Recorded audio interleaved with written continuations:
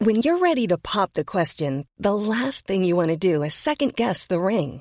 At BlueNile.com, you can design a one-of-a-kind ring with the ease and convenience of shopping online. Choose your diamond and setting. When you find the one, you'll get it delivered right to your door. Go to BlueNile.com and use promo code LISTEN to get $50 off your purchase of $500 or more. That's code LISTEN at BlueNile.com for $50 off your purchase. BlueNile.com, code LISTEN. Hello? Hello? Podcast Network Asia. Welcome to Season 2 of the Get Hired podcast, powered by Podcast Network Asia and Podmetrics. This is where I, Coach Laika Maravilla, will give you tips, tricks, and techniques to help you land your dream job. Whether internship yan, position, or promotion, I'm here to coach you through the entire process. I'm rooting for you, kaya tara, simulan na natin. What if my degree is not related to the position I'm applying for? Ano pwede kong gawin? Pag-usapan natin yan in this new Get Hired podcast episode. Hi and welcome to a new episode of the Get Hired podcast where we aim to help you land your dream job. And right before we start, I just want to thank everyone na naka-follow na sa ating podcast here on Spotify or Apple Podcast or kung saan naman kayo nakikinig. Thank you for sharing this podcast with your friends. Thank you for sharing your own stories on how some of the episodes helped you to find a job for you. And whether you're looking for a job for right now or for a shot at a long-term career, I'm hoping this podcast helps you as well. Okay? So if hindi pa kayo naka-follow, you can hit follow. If you find this helpful, maybe you can consider giving us 5 stars or rating. And tuloy na tayo sa ating conversation ngayon. Okay, so itong question na to, na ano pong gagawin ko kapag hindi related yung degree ko dun sa gusto kong mapasok na trabaho, is quite a common question. Okay, marami na nagtanong sa akin ito. In fact, we already covered this in a YouTube video from maybe 3 years or more. And today, ang gagawin natin is hihimayin natin yung mga pwede ninyong sabihin, pwede ninyong gawin, or pwede ninyong i-focus sa conversation kapag kayo ay nandoon sa job application. Na ipapreface ko rin to by saying that I tried recording this podcast live sa aking Learn with Laika live stream. Pero dahil medyo faulty yung audio natin, I'm going to re-record this for you. But that's perfectly fine kasi now we get to include some of the stories that people shared with me doon sa challenge ko sa mga nakikinig. Kasi this morning, what I did was I asked yung mga nakikinig kung sila ba, do they feel na yung degree nila hindi related dun sa trabaho nila ngayon? And here are a few of those people na nag-share ng story nila. So we have, ito si Craven Ganders. Sabi niya, ang kanyang degree is in financial management. Pero ang work niya ay nasa HR. Si Teacher Pearl naman ay licensed professional teacher. So siya ay LPT. Pero nasa BPO company. Si Tristan Jello de Vera, fashion designer, at ang work niya naman ay virtual assistant. At si Officer Ramia Gumonsa, AB English ang kanyang bachelor's degree, pero siya ay police officer. Okay? So again, these are just some of the examples that we have. Some of them, marami pang iba. So sorry dahil sa mga hindi ko pa ma-mention, but thank you so much for sharing your stories in this stream kasi I'm sure a lot of people were encouraged to see na again, hindi ito ganun ka-uncommon as one would think. In fact, ako nga, I am a psychology graduate. I have yung license ko, so registered psychometrician ako. Pero a lot of what I do is teach. And I teach English, math, logic. So, test prep at iba pa. A little bit on the marketing din, branding side, content creation. Pero, kung titignan mo, hindi naman directly talaga related yung mga ginagawa ko on a daily basis sa aking degree. It's just that may mga ilang takeaways ako from my degree that I find helpful in this field that I'm in right now. And so, when you enter that conversation, dapat ganun yung idea natin. Ano yung pwede kong gawin? Ano yung things that I can bring to the table? And if anything, kung ano nga yung degree mo can even help you na magkaroon ka ng edge over the other applicants kung mapapatunayan mo na magagamit mo rin yung knowledge na yun dun sa field na yun kahit hindi siya obvious, kahit hindi siya sobrang halata. Okay? Now, let me start off by saying that we have to talk about facts here. No? Ang realidad ng situation is that kung meron kayong nakita na job posting, di ba, nakalagay doon, age na gusto nilang makuha, ano yung degree na preferred nila for that position, aaminin natin, kung hindi swak yung degree natin, that it's going to be an uphill battle. Ibig sabihin, pwede na hindi kanila bigyan ng pabor right away. Kumbaga, kung dalawa kayong aplikante, yung other person has yung degree niya na binigay nila or pinost nila dun sa mismong job posting, tapos ikaw, yung degree mo hindi exactly related, baka, kumbaga, meron na siyang plus points over you right off the bat. Tanggapin natin yan kasi realidad yun yun ang totoo sa sitwasyon. Pero that doesn't mean na hindi ka na pwedeng sumubok. Lalo na kung feeling mo naman, akma ka dun sa posisyon na yun talaga ang field na gusto mong mapasukan, at na kailangan mo lang ng chance or ng opportunity to prove yourself. A lot of people think kasi agad-agad na parang, hindi posible na yan or hindi na ako pwedeng maging part niyan kasi this is what I have on paper. But I want to introduce sa inyo yung isang concept na kailangan nating pag-isipan, which is this. Why do we even go to schools in the first place, right? Why do we even try to earn a degree in something? Now, ano ba ibig sabihin ng may diploma ka or may degree ka dun sa field na yon? The idea really is rooted sa education as a way to equip you, no? Equip you with something na magagamit mo out in the real world in that field. At yung something na yan is what we call skills. Skills. So, pumapasok tayo sa school para magkaroon tayo ng skills na magagamit natin for our future. So, now the next question is this. But can you get skills outside?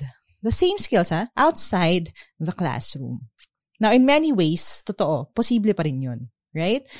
For example, sa akin, my skills when it comes to communication, diba? Which I bank on a lot bilang public speaker, bilang writer, bilang content creator. These were things na hindi naman tinuro sa akin sa loob ng classroom kasi wala naman kaming straight na, communication arts na courses or na mga subjects, sabihin na natin, while I was taking up psychology. What we did have was English, we had research, we had psychology of persuasion, pero hindi siya direct na courses. Pero saan ko natutuhan itong skills na to? Natutuhan ko siya in the outside world because I started hosting events, I started speaking at a quite young age, no? I also got involved in theater. So kahit papaano, yung communication, natutuhan ko out there in the real world. So again, not having the exact degree doesn't necessarily mean that you don't have the skills that they need. What you need to do is to present it well. Now, meron akong bibigay sa inyo na pattern. It's called the STAR pattern. This, I'm hoping, this mnemonic device will help you parang kahit paano have goals ng mga bagay na kailangan mong mai-express or ma-introduce doon sa hiring manager or doon sa nag-i-interview sa'yo, sa iyong potential boss. Kasi I feel if you have all these 4 things covered, kung ma-express mo to, hindi man to the letter as hindi nyo nasasabihin directly, pero kahit paano na-imply nyo siya sa conversation, this is going to help you get hired. Magkakaroon kayo ng kahit paano fighting chance kahit na ang degree mo ay hindi swak doon sa job position. Or even if actually kahit na pasok pa rin yung degree mo, makakatulong din ito sa inyo. Now, the first letter dun sa ating mnemonic device is S. And na-mention ko kanina, it's all about skills. I-expound ko lang a little bit. You have to present yung availability of skills that you have. Now, again, hindi man sakto sa degree mo, ang pwede mong gawin would be, silipin nyo, balikan nyo yung job posting. Di ba sa ilalim merong job description yan. Meron yung mga responsibilities and duties na expected ka to perform if you ever land that job. Whether it's filing, communication, curriculum development. I-describe nila, di ba? This person will be in charge of this and that. This person will be expected to do this and that. Balikan mo yun. Tapos, lahat ng mga individual bullet points na yon, what you're going to do is to deduce kung anong skill yung kailangan doon, tapos iba-match mo siya dun sa skills na meron ka. Yung totoong meron ka hindi kailangan magsinungaling. So, kung kunyari, sabi nila, okay, we want someone who will handle the books, for example, sa business. Bookkeeping ang skill na hinahanap nila. Hindi ka nag-undergo ng course sa bookkeeping, hindi ka accounting major, hindi ka nag-ABM as your strand in high school, pero ikaw yung nag-handle ng books sa sari-sari store ninyo or sa small business ng auntie mo. Or you learned to do this on your own kasi nag-self-study ka. Diba? Meron kang mga kahit paano onting trainings, webinars, meron kang certification on this. Ibig sabihin, kahit na hindi yun obvious na meron ka through your diploma, pero meron ka nito, meron kang actual skill na nakuha mo elsewhere, pwede mo siyang i-present na ganun. I may not have taken up accountancy, or I did not finish this degree, but I learned this, which is one of the roles expected of this job position, by helping my parents in their business, or by volunteer teaching. Ganon. So, makukuha mo yung skills from outside. So, yun yung gagawin ninyo. Homework yun. And it requires a bit of research. Ano ba yung hinihingi ng position? At alin sa mga life experiences, sa mga skills na meron ako in real life, ang meron talaga ako noon. And then find a way to introduce that pagdating sa interview. Kasi tatanungin naman nila yan eh. Actually, kung kitang-kita na, okay, iba yung degree mo dun sa expected, sabihin, HRM ang course mo, bakit ka nag-a-apply as a teacher? Or bakit ka nag-a-apply as this? Tatanong yun eh. That's the time for you to introduce na meron kang real skills to bank on. Okay, so that's the first letter, S for skills. We're going to talk about the other three, pero before that, let's take a quick break, okay? Planning for your next trip? Elevate your travel style with Quince. Quince has all the jet-setting essentials you'll want for your next getaway, like European linen, premium luggage options, buttery soft Italian leather bags, and so much more. And it's all priced at 50 to 80% less than similar brands. Plus, Quince only works with factories that use safe and ethical manufacturing practices. Pack your bags with high-quality essentials you'll be wearing for vacations to come with Quince. Go to quince.com/trip for free shipping and 365-day returns. My business used to be weighed down by the complexities of in-person payments. Then, Tap to Pay on iPhone and Stripe came along and changed everything. With Tap to Pay on iPhone and Stripe, I streamlined my payment process effortlessly. Now I can accept in-person, contactless payments right from my iPhone. No extra hardware required. What's truly remarkable is how I can cater to all of my customers' payment preferences. Whether they're using cards, Apple Pay, or other digital wallets, Tap to Pay on iPhone and Stripe ensure a smooth checkout experience every time. And it's not just me. Stripe helps businesses of all sizes, from local markets to global retailers, scale quickly and stay agile. To learn how Tap to Pay on iPhone and Stripe can help grow your revenue and reach, visit stripe.com/tapiphone.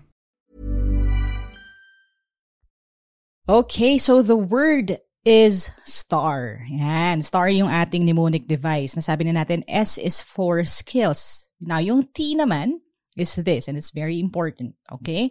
You have to be able to express that you are teachable.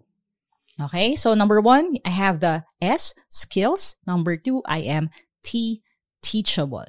Now, bakit ito importante? Kasi, again, inaamin natin na kumbaga we are at a disadvantage, at a slight disadvantage, kung yung course or degree ko, hindi yung expected nila sa aplikante nila. Pero you can make up for it in being teachable. Kasi alam natin na there are people who are too big for their own britches, masyadong mayabang, masyadong magaling, na porket ito yung course na tinapos ko, alam ko na yan lahat.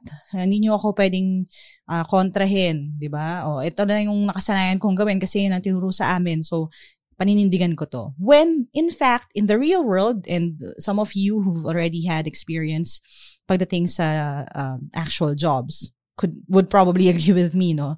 Na pagdating nyo sa real world, may mga systems in place na kailangan aralin. May culture yung company. May sarili silang software. May sarili silang workflow, right? Merong sistema na kailangan mong aralin pag nandun ka na. And if masyado kang mayabang about your skills, na parang, hindi, ako, ganito kasi yung degree ko, so alam ko na to, ganyan-ganyan. Tapos ayaw mo makinig, versus someone na hindi nga ganun yung degree, di ba? Pero willing naman matuto, willing makinig, willing magpa-mentor, there are bosses na mas inclined na piliin yung teachable versus the one that is on paper more skilled. So now, another way that you can introduce yourself pagdating dito sa difference ng courses would be to state that you are teachable. Now, how do you prove that? Aside from just saying na I'm teachable, kasi anyone can say that naman, you can prove it with your actions by taking up mga voluntary na courses, short courses online, yun, mag-compile kayo ng mga attendance nyo sa mga libreng webinar. Ang dami niyan ngayon, lalo na online pa ang mga bagay-bagay, no? So, i-type nyo lang sa internet, free certificate courses, and you will find a lot of options. Syempre, just be mindful lang na baka na wag kayo magpabudol dun sa mga masyadong expensive na ganon. Or dun sa mga libre naman, pero wala ka namang makukuha. Pero you can really just go and do your research. Again, hindi ko kayo spoon-feed about this. Just make an effort.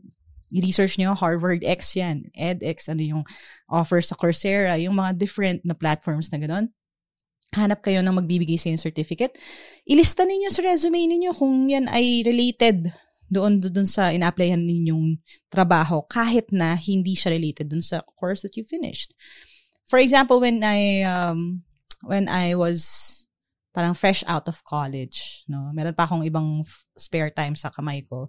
Naghahunting talaga ako ng mga ganyan. So, marami akong mga odd na certificates from here and there on the Old Testament. Meron akong on forensics. Meron akong on, of course, writing, people development, graphic design, random bag siya of things some other people would think. Pero I'm grateful for those courses kasi it helped keep my mind sharp, and if in case I need to find a job in certain fields, meron akong proof na I'm the type of person na willing to learn. Lifelong learner ako. Kasi hindi ako natapos after graduation. I pursued other opportunities for learning. So that's something that you can do then. So you can tell them I may lack some of the skills, but as you can see, I have a thirst for knowledge. I'm willing to learn. And I actually think that my lack of on-paper experience on this field can help me when it comes to being teachable and malleable. I will eagerly absorb everything that you teach me. You can tell them I'm looking for mentorship on top of this job experience, and I'm excited to learn under someone. I'm excited to hear more from my potential boss and just adapt and grow through this experience. And again, if the person you're talking to, yung boss ninyo, hiring manager nyo, yung company na yon is into that, baka mas piliin ka pa nila kaysa dun sa on paper magaling. Okay? Now, yung third letter natin, it's A, no? Ito yon. You have to have the right attitude. Now, I'm not going to say, ito yung right attitude, dapat kimi ka, dapat tahimik ka, dapat, mabola ka, dapat, madaldal ka. Walang ganon. Hindi ko sasabihin na, okay, ito yung mold, tapos ipagkasya niyo yung sarili niyo doon. Now, the reason why I'm not going to do that is because, number one, it's going to be hard for you. It's going to be unnatural. And a lot of people can read through that. Alam nila pag nagpapanggap ka lang. And number two, I always tell you this, looking for a job is much like dating yung dating process, di ba? Kailangan, you find someone you like and you find someone who likes you back. Parang ganon. Para fit kayo pareho. Kumbaga, you don't just need to be the right person, but the other person has to be the right one for you. And they need to acknowledge and see that you are the right person for them as well. No? Ganon. Parang naghahanap ka rin ng match. Imagine, para kayong puzzle pieces. Di ba? na kailangan nag-fit ng maayos. Or at least, onti lang yung kailangan adjustment. Ganon din sa trabaho. So, what I would encourage you to do would be to have the right attitude by being your authentic self. No? Being yourself. Kumbaga, kung ano talaga yung kaya mong i-bring to the table, yun lang sasabihin mo. If you're a very honest person, you can say that.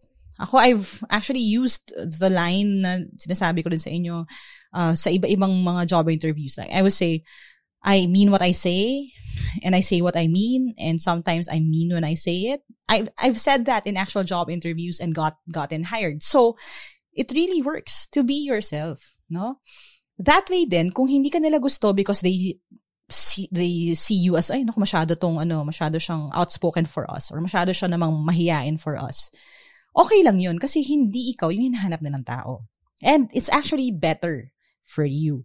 We have a podcast episode where I talked about how helpful it could be to be rejected. So how do you deal with getting rejected for a job position? And you can actually listen to that and maybe get a few tips from that as well. So what happens if you don't get chosen? Diba? What happens if hindi ka nila pinili? Now, ang isa sa mga pinaka-importante natin pag-usapan is hindi yan ang end-all, be-all ng lahat. Okay? And minsan, mas maganda pa nga na hindi ka makuha kasi ibig sabihin lang nun, hindi ka rin fit for them in the long term, no? And that's actually one of the ways na malalaman natin na effective yung hiring process. Kasi kesa yung ma-accept ka dun sa position na yun, tas you will waste a few, maybe weeks of your life just to find out na hindi ka pala yung tamang tao para doon, hindi ka pala pareho ng value sa kanila, hindi mo pala kayang maatim yung mga ginagawa nila doon, di ba? Kumbaga, hindi ka fit talaga. So, again, just bring the right attitude. Di ba? And maybe you could be the right person for them. Mas maganda na yon, ma-reject ka ng mabilis, kesa yung mapasok ka doon, tapos minsan yung iba naiipit na. So, hindi na nakakaalis. So, that's something to think about. Okay? Now, last nating letter is letter R. Kasi STAR yung acronym natin. So, skills, teachable, right attitude, and now R, we're going to talk about real life experiences. Now, ano ibig sabihin ko dito? Everyone has a story. And I would be lying if sasabihin ko sa inyo na yung personal experience ng isang tao ay hindi importante pagdating sa job interview. Because you can watch sa mga other content creators na nasa HR field, other bosses, ng mga CEO ng iba't ibang company, and they would have stories to share about people na at first glance parang hindi ako masyadong sold dito Pero when that person shared their story, that person shared their real life experience, their hugot, their bubog, their motivation, bigla silang, okay, sige, let me give this person a chance. And that person proved na, nga, tama pala siyang tao for the position. Maraming ganong situations. So you can bank on your real life experience. Iba pa to dun sa skills na, okay, nakuha ko to sa volunteer work ko or sa ibang mga life experiences ko kasi I've had to have a summer job or something like that. What we're talking about dito is letting them see a little bit of your vulnerability, a little bit about yung where you're coming from, ano yung motivation mo. Kasi that could give credit, that could give weight doon sa kung sino ka as a person. May mga students sa totoo lang na nagsisend sa akin ng message na parang, Coach, okay lang ba na sabihin na working student ako? Okay lang ba na, kasi late akong gumraduate. It took me 7 years instead of the 4 years kasi kailangan ko magbawas ng units kasi ako nagpapaaral sa sarili ko. So, itong tao na to, kumbaga, nahihiya siya na delayed siya gumraduate. Pero ang reason nung pagiging delayed niya sa pag-graduate is dahil working student siya. And may mga times na ganun, and I would tell them, hindi nakakahiya na maging working student. Hindi nakakahiya maging single parent. Hindi nakakahiya na meron kang real life experiences. In fact, those experiences could help prove your case na ikaw yung tipo ng tao na resilient ka, hindi ka sumusuko, pinaglalaban mo kung ano yung tingin mong tama, nag-e-effort ka sa trabaho. Hindi ako madidisappoint na delayed ka nag-aral or na 7 years ka nag-aral dahil kulang ka ng pampaaral sa sarili mo. In fact, the fact na you actually did what you could, hindi nga your part kasi responsibilidad naman dapat ng magulang na paaralin yung anak. Pero ginawa mo more than what's expected of you kasi ginawa mo ng paraan yung sarili mo.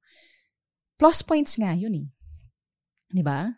Plus points yun. And I shared the story dun sa live recording supposedly of how one of the applicants for a job na ako yung hiring manager told me a story na sabi niya, I'm a solo parent, and because I'm a solo parent, I have to provide for my daughter and have a stable source of income. Sinabi niya talaga yun. Now, umiyak ba siya? Nagpaawa ba siya sa akin na parang, bigyan niyo ako ng trabaho kasi kailangan ko kasi single parent ako? Hindi. Sinabi niya lang na yun yung motivation niya, na yun yung reason why disiplinado siya, di ba? Na siya yung tipo ng tao na pag binigyan mo siya ng opportunity, hindi niya papakawalan. Kasi gusto niya na stable source of income for her daughter.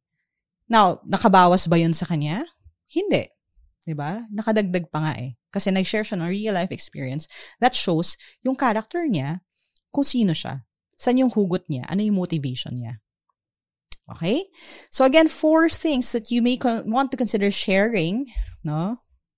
Be smart about this whenever you apply for a job position. Again, regardless of kung related yung degree mo o hindi, these can help. Number 1, you have to be able to share that I have the skills for the job. Number 2, that I am teachable. Number 3, that I have the right attitude for your company. Number 3, that I have real life experience. So that what they get isn't just your diploma. What they get is you. Kasi at the end of the day, yun naman talaga ang gusto nila eh. Kung gusto nila ng robot, gusto nila ng someone perfect, di ba? I-automate na lang nila yung system. Di kumuha na lang sila ng AI para mag-serve doon. Pero the fact that they're looking for people for this position, ibig sabihin, they want real people too. So you don't need to be perfect. You need to be real. And if your realness isn't the right fit for them, that's fine. Just walk away, find another opportunity. Ang importante, hindi tayo susuko to find the position din na para sa atin. You know how I always stress na parang this podcast is here to help you land your dream job. Now, I admit medyo short-sighted yata na ang ginamit kong word is job. Pero what I want you to understand is when you land your dream job, when I say na, okay, this podcast is designed to help you land your dream job, it may not be this next job that you're preparing for. Kasi this next job could be just a temporary thing for you na makaipon ka to put yourself back through school. Makaipon ka ng lakas ng loob para mag-apply for your actual dream job. Okay lang yun. Hindi man immediate, pero in the future, I'm hoping that everything we talked about here and in the previous episodes will help you land your dream job. Kung hindi pa ito yon, okay lang. Ang importante, you're going to be on your way sa journey na yan. Okay? So again, thank you so much for listening. Thank you for joining me sa isa na namang Get Hired podcast episode. If you want more tips, if you want to reach out and share your story, ask for my advice para sa mas intimate na things, para sa mas situational na things, you can send your stories over at www.facebook.com/gethiredbyteamlaika para makita natin, mabasa natin, and hopefully masagot ko yan really soon. Alright? Thanks for listening. Again, follow the podcast if you haven't yet. Pwede nyo na kaming bigyan ng 5-star rating if you want. Walang pilitin. And I'll talk to you next time. Alright? Bye for now.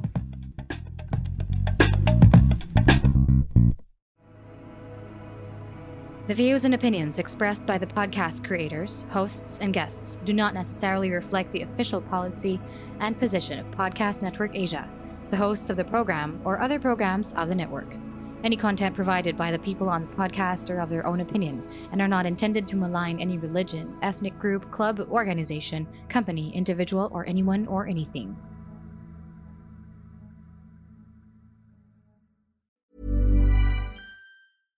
My business used to be weighed down by the complexities of in-person payments. Then, Tap to Pay on iPhone and Stripe came along and changed everything. With Tap to Pay on iPhone and Stripe, I streamlined my payment process effortlessly. Now I can accept in-person, contactless payments right from my iPhone. No extra hardware required. What's truly remarkable is how I can cater to all of my customers' payment preferences. Whether they're using cards, Apple Pay, or other digital wallets, Tap to Pay on iPhone and Stripe ensure a smooth checkout experience every time. And it's not just me. Stripe helps businesses of all sizes, from local markets to global retailers, scale quickly and stay agile. To learn how Tap to Pay on iPhone and Stripe can help grow your revenue and reach, visit stripe.com/tapiphone.